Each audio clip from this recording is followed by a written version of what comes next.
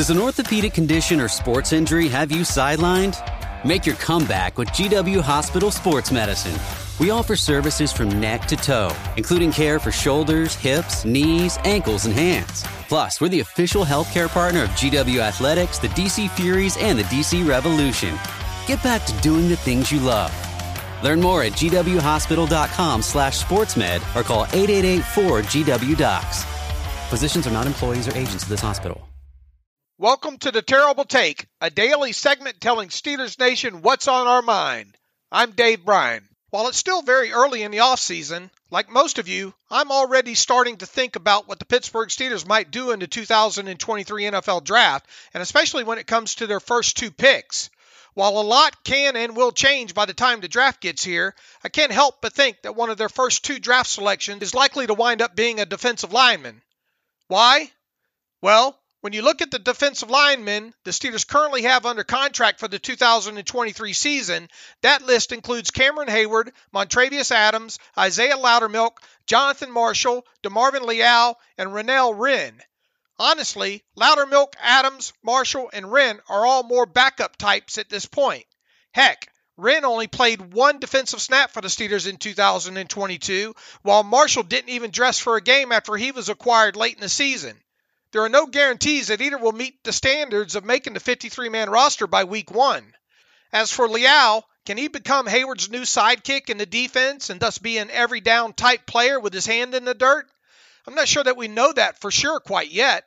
While Leal did do some nice things in his limited rookie season playing time, he was more of a versatile chess piece the way that he was used. I'm really interested to see what the summer brings when it comes to him.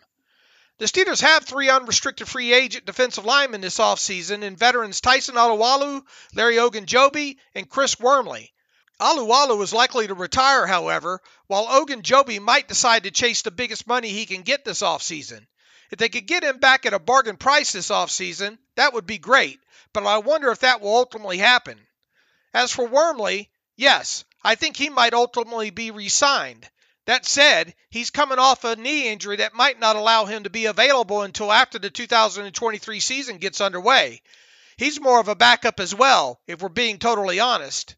Are any of you thinking the Steelers might go hard at a stud defensive lineman this offseason? Personally, I don't think they will. Maybe they'll surprise me. So, where does that leave me?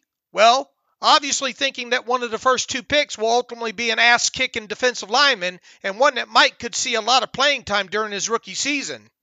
Even if Ogunjobi is re-signed, I think that could ultimately be the case. Like I said a few minutes ago, it's still early in the offseason and a lot can and will happen between now and the start of the draft.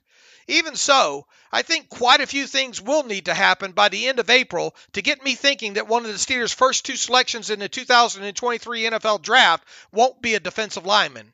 Be sure to follow us at SteelersDepot.com and check out episodes of The Terrible Take every day at 5 p.m. Eastern Time. And check out The Terrible Podcast with myself and Alex Kozora every Monday, Wednesday, and Friday. When you save on auto insurance for driving safe with USAA Safe Pilot, you'll feel like a big deal, even in a traffic jam. Save up to 30% with USAA Safe Pilot. Restrictions apply.